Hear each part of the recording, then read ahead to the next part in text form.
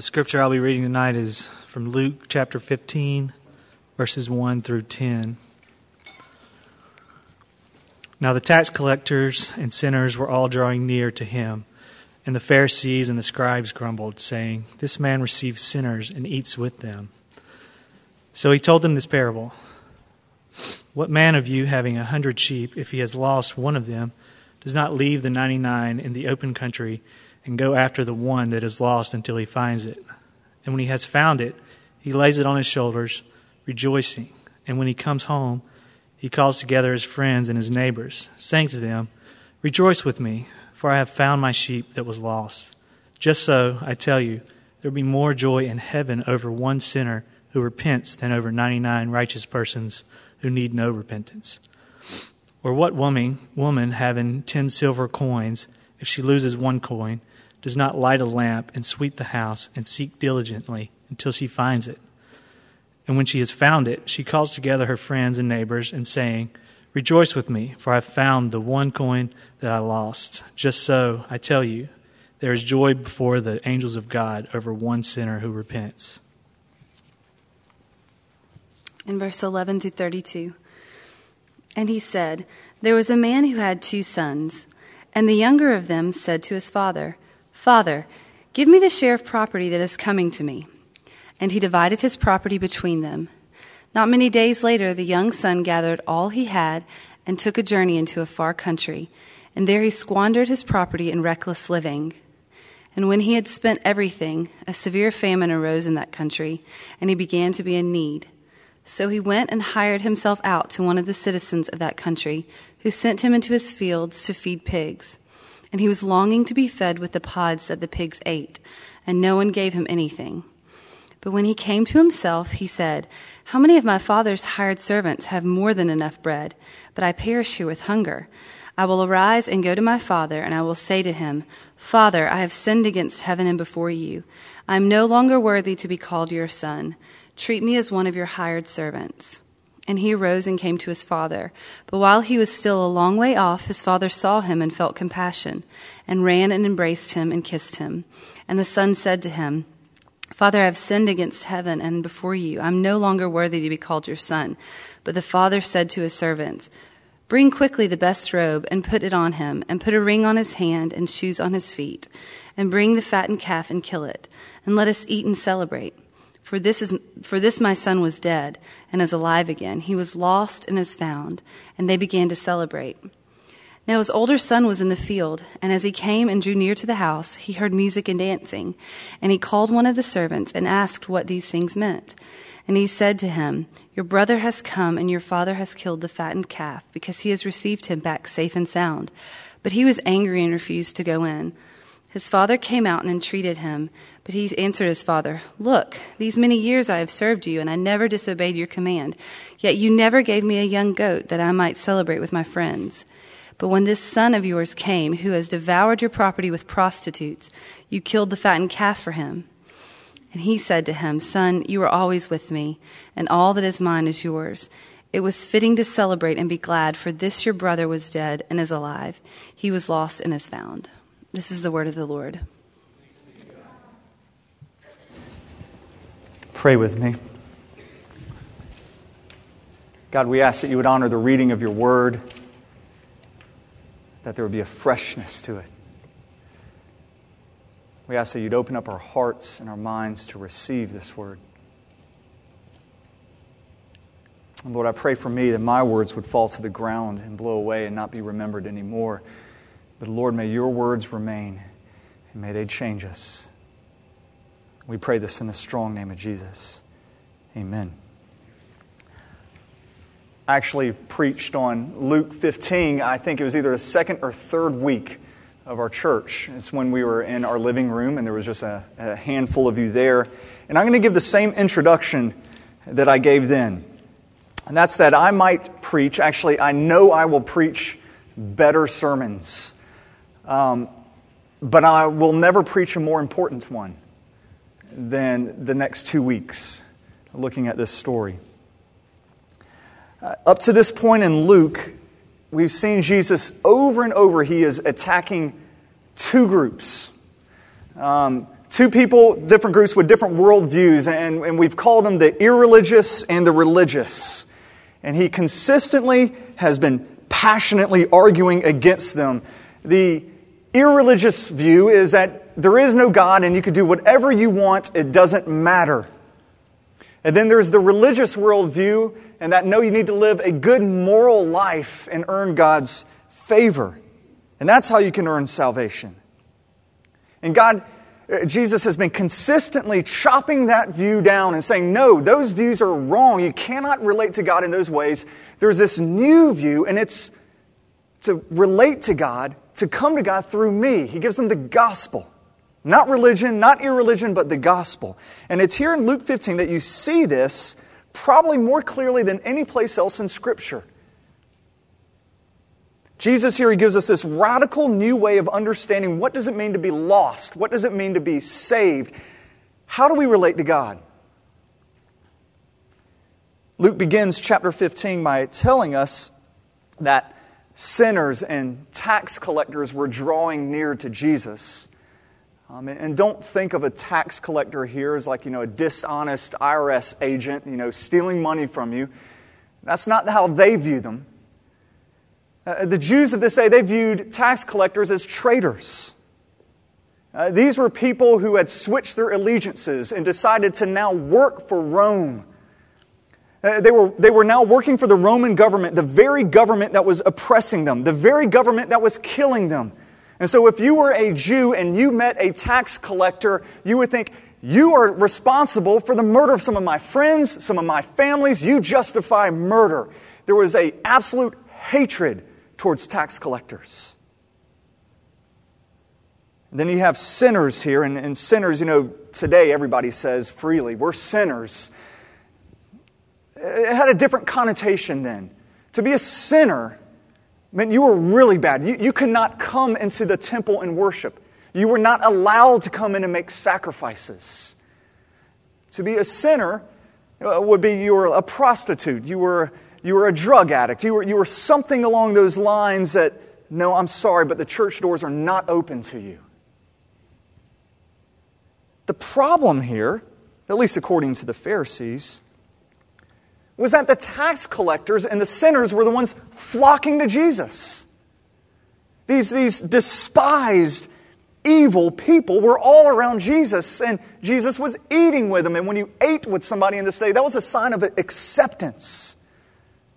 And they kept saying, no, wait a second, these people don't even belong in church, and yet they're following you around? And it says Jesus was receiving them.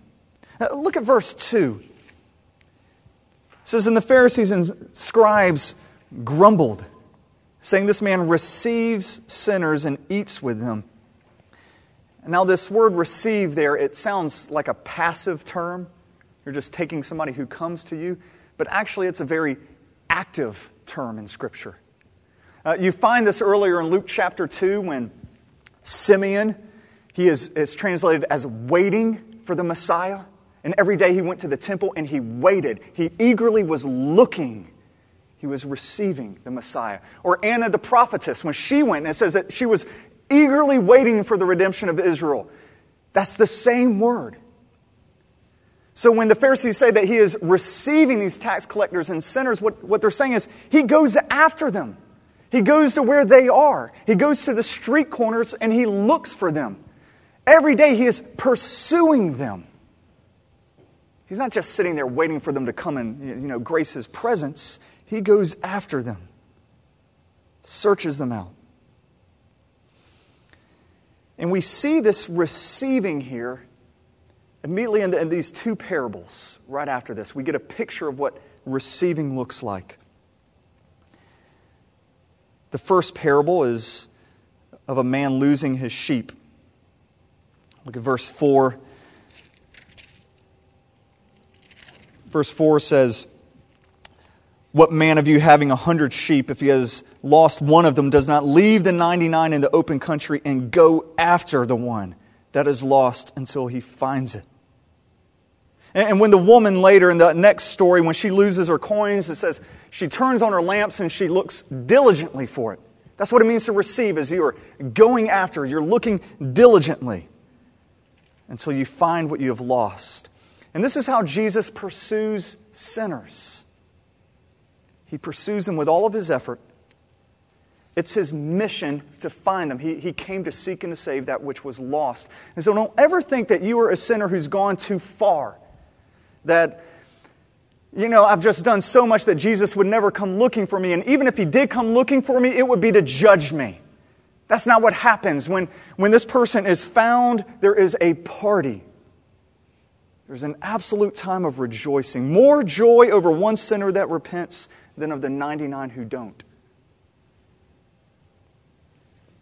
Now, before trying to, leave here, muster up all of your strength to go into the world and be like Jesus and pursue tax collectors and pursue sinners, I think first you need to just sit and marvel at that.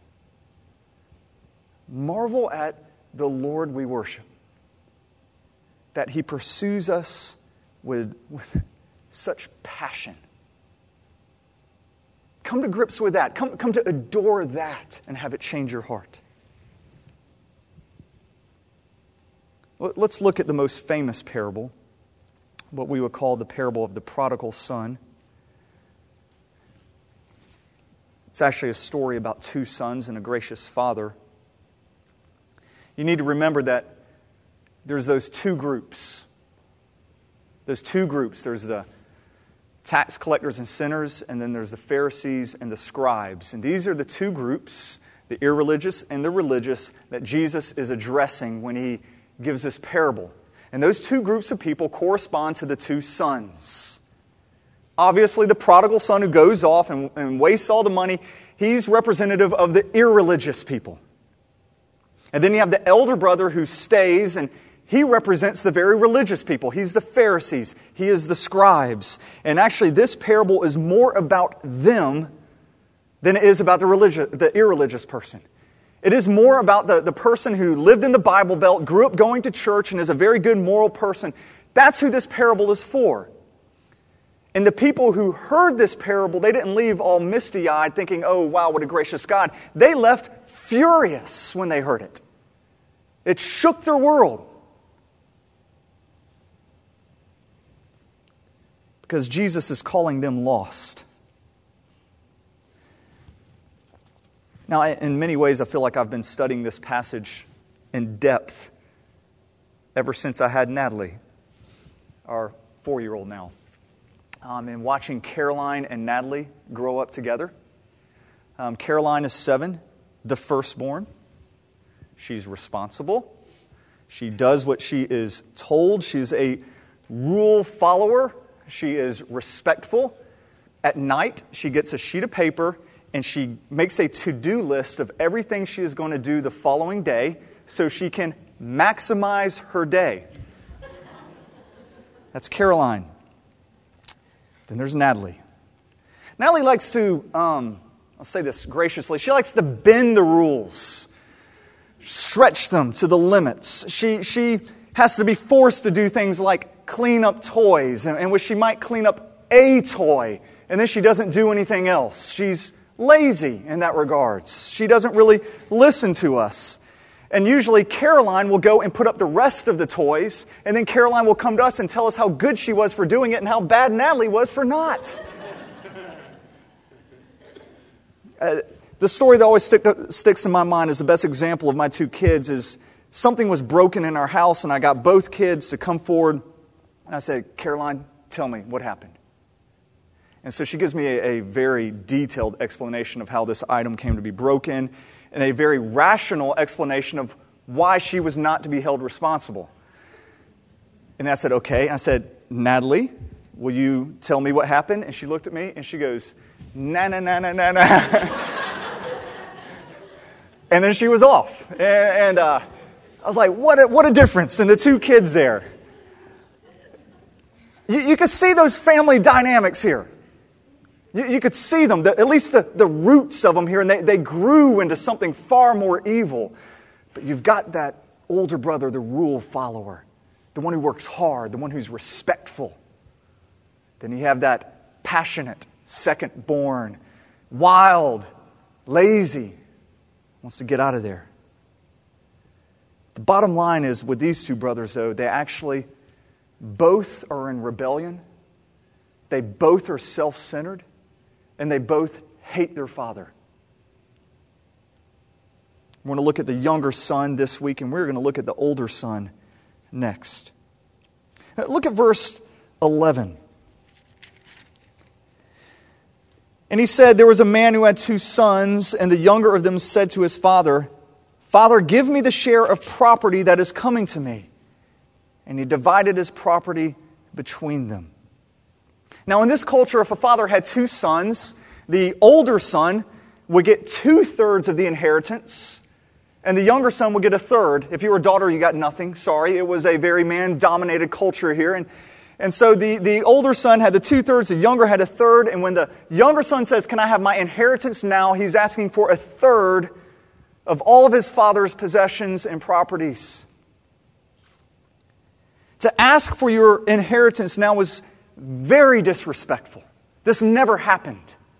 What the younger son is essentially telling his dad is, I wish you were dead. I wish you would quit living so I could go ahead and get my inheritance now.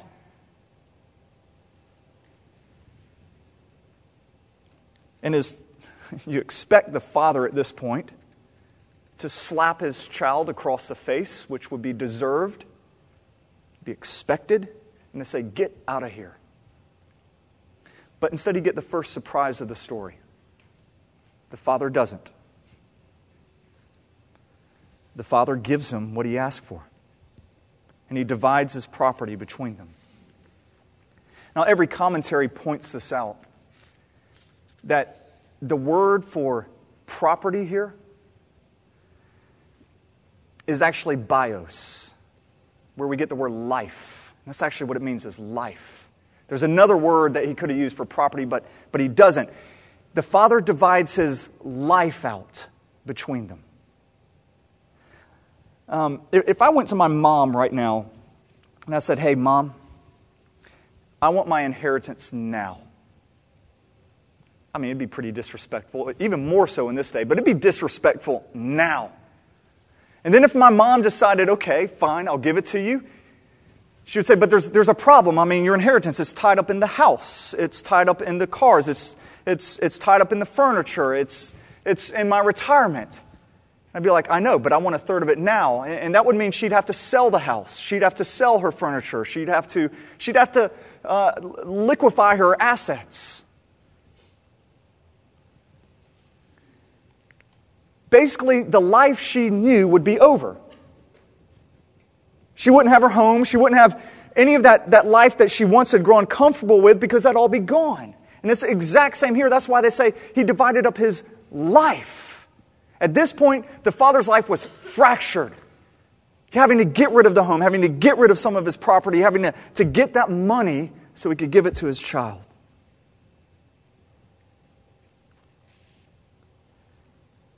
And then the son takes it and goes off, not caring about the carnage he has left behind. And he goes off and he wastes all of the money away. The term prodigal, according to my dictionary on my computer, means spendthrift, extravagant to a degree bordering on recklessness. And he is a prodigal son. He goes off and he wastes all of this money away. And eventually he finds himself broke. He finds himself working in a pigsty, longing for pods, which nobody knows what the heck pods are, but he is longing to eat these pods. And there's no worse job if you're a Jewish male than having to work with pigs. There's no more unclean profession. And so finally, he wakes up. Actually, it says he came to his senses. He came to his senses. Now, nobody can just decide, hey, I'm going to come to my senses. That's not something that you just muster up and say, all right, today I'm going to come to my senses. Coming to your senses is something that has to happen to you. It's something outside that hits you.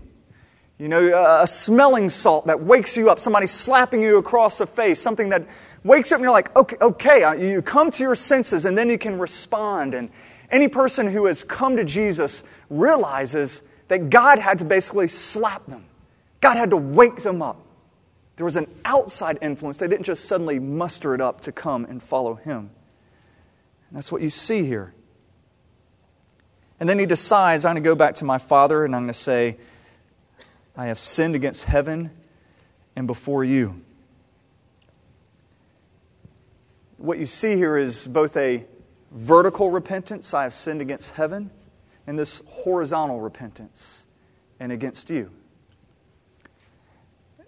And both of those things are necessary for real repentance, and in that order. You have to realize first you have sinned against the Lord, and then you have sinned against a person. After King David committed adultery and murder, he wrote a very famous psalm, probably his most famous psalm. Actually, take that back. Psalm 23 is pretty famous. His second most famous psalm, Psalm 51, in which he says this, I know my transgressions and my sin is ever before me. Against you, God, you only have I sinned and done what is evil in your sight. And you read this, and every time I read this, I think this. I'm like, you're against God alone? Tell that to Bathsheba, who you raped. Tell that to Uzziah, who you killed. You certainly sinned against them. But King David, when he's writing this down, he goes, no, against you and against you alone I sinned, because he realizes that the root of those horizontal sins was that first he had violated this relationship. Before he ever committed adultery and raped Bathsheba, he had already given up on the love of his life in God. He'd already committed adultery there. And he knew that's where his transgression lied. The other thing was the killing and the raping. That was just a manifestation of the sin he had already committed. A few months ago, I had somebody come to my office and they confessed that they were having an affair. And actually said the affair just ended. And this married woman whom he was having the affair with broke it off. And he said, I'm confessing this to you. I'm repenting of this. But one of the things he kept saying is, I'm so scared of when I'm going to meet this husband again. When I meet that husband, I'm terrified of what's going to happen.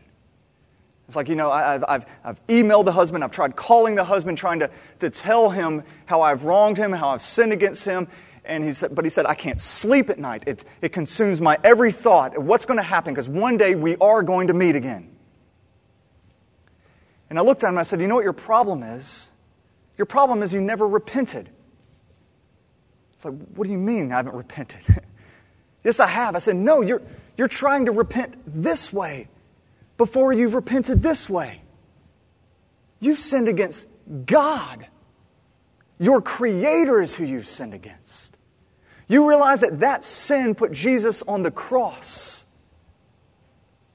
I tell you, once you have dealt with God, once you have felt the shame of your sin and at the same time the acceptance of God coming from His forgiveness, once that has truly gripped your heart, you're not going to fear meeting that husband.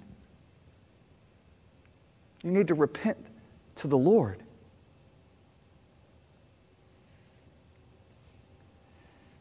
The prodigal son here, he knew that it was against God primarily that he had sinned. And that this had manifested itself in how he had acted with his father. He doesn't make excuses. He doesn't say, God, if you had to live with a jerk brother like that, you'd want to get out of the house too. No, he just says it's sin. Jesus forgives sins, but He does not forgive excuses. In verse 19, this younger brother plans on telling his father, I am no longer worthy to be called your son. This is true, he's not. He's actually lost his inheritance. He's already told his dad, you're as good as dead to me. He's no longer a son. Even when he comes back and there's rejoicing, his father tells the older brother, says, your brother was dead, but is now alive. So he is seen as dead. He has lost his sonship here. But he comes up with a plan and he says, I'm going to ask my dad to treat me like a hired servant. And a hired servant is actually less than a slave. A slave got to live in the house. A hired servant did not. It was just a day, you would just hire them for the day to come in and do the task of a slave, but then they were on their own for shelter and for food. But he's thinking, I'm going to ask my father for that. And what I think is going on here is he's becoming religious. He wants to now work for his dad's approval. He wants to start paying back this debt that he owes. So that's what I need to do. I need to start working. I need to turn my life around, Start doing good. Show my dad that I'm responsible and I'm going to start paying off this debt. And he approaches his father just like a religious person approaches God. God says, no. You're approaching me like I need something. You cannot earn my affection. I give it freely.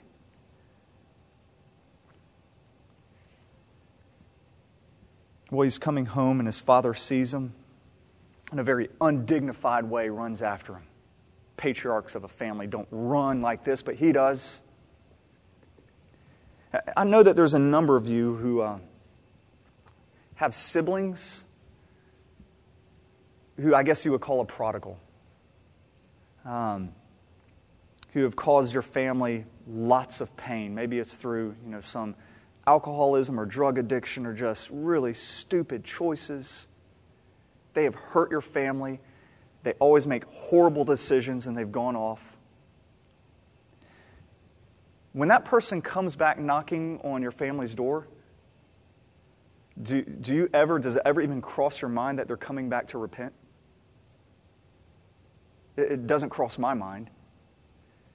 Every time they come back, I'm thinking they're coming back because they need me to bail them out. They're coming back because they need money. That's all they ever want.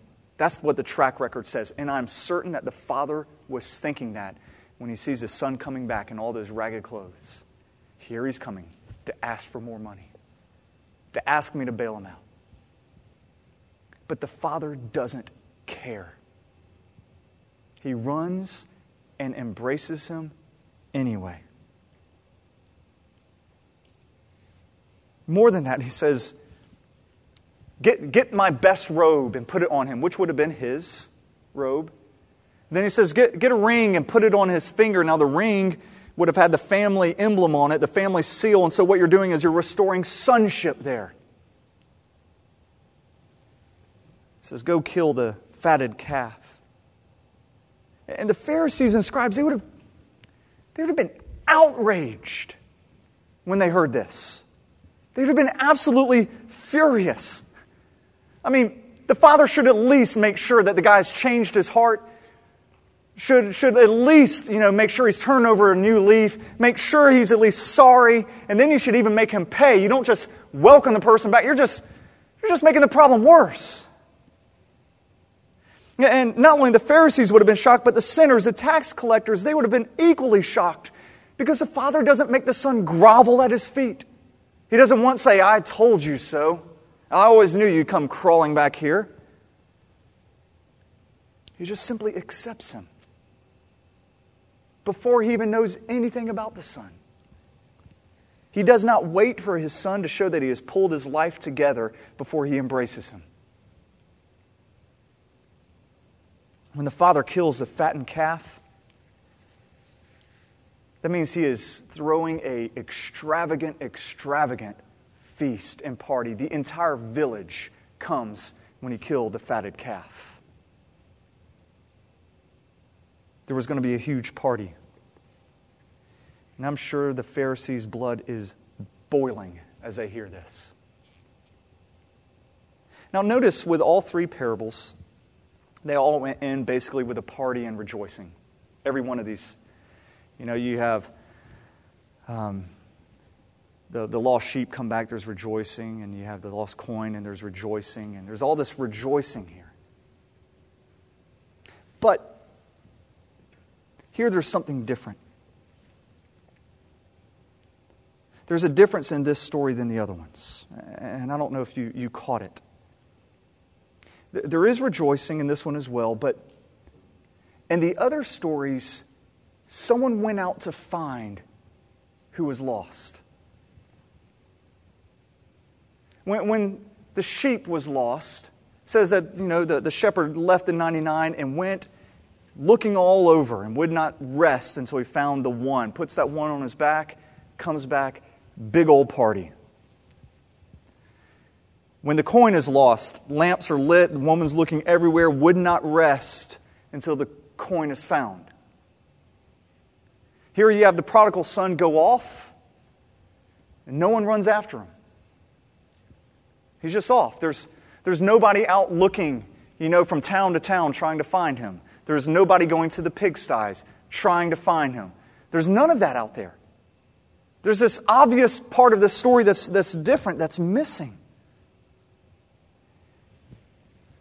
The elder brother should have been the one who was doing it. He was the one responsible for his younger brother. He should have been the one out there looking. But he doesn't. Instead, he's home too busy burning CDs or, doing whatever it is. Getting rid of the presence of his, immoral brother. Good riddance. Being all self-righteous. The elder brother knew, if he comes back, it's going to cost me. We're going to look a lot more at this next week. But if he comes back, it's going to cost me. The robe that was put on him, says it was likely his father's robe. But you know what? That's really his robe because the inheritance has already been divided. Everything that's left in that household is his or will be his. The ring put on his finger, that's the elder brother's. Restoring him back to sonship means he now gets another third of the estate that comes out of the older brother. His blood is boiling because he knows when his younger brother comes, it's going to cost him. A fatted calf is expensive.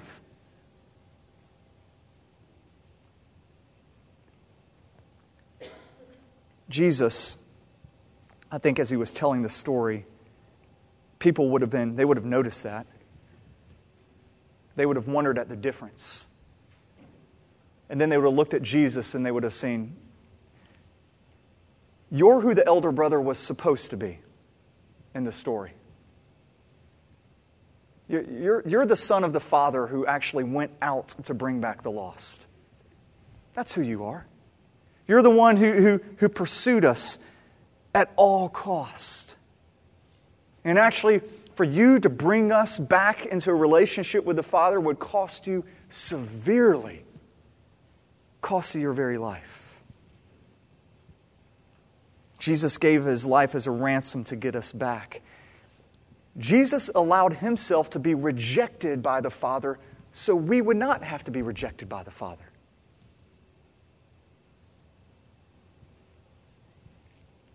He's what the older brother should have been. I asked a question weeks ago. If sinners, tax collectors were so drawn to Jesus, why is it that they are not drawn to His church?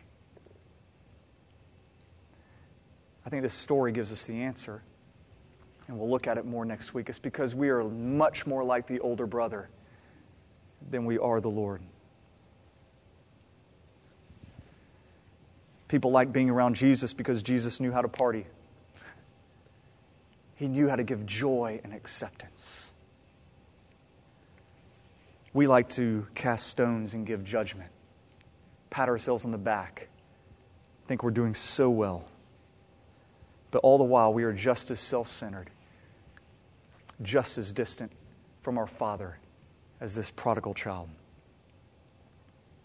Pray with me. Lord, teach us what repentance is, that we have sinned against You. You alone. Teach us what it means to come to You and to be Your child.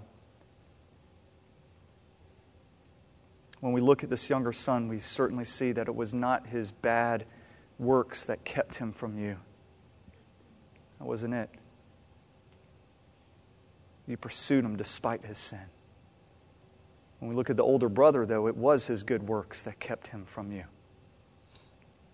So God, we come to you not offering anything good. We come to you with empty hands, knowing that we have no righteousness on our own. We come to you like the prodigal, and we ask that you would clothe us with your coat. Dress us with your righteousness. Put on us a ring of sonship, purely by your grace. And we pray this in the strong name of Jesus. Amen.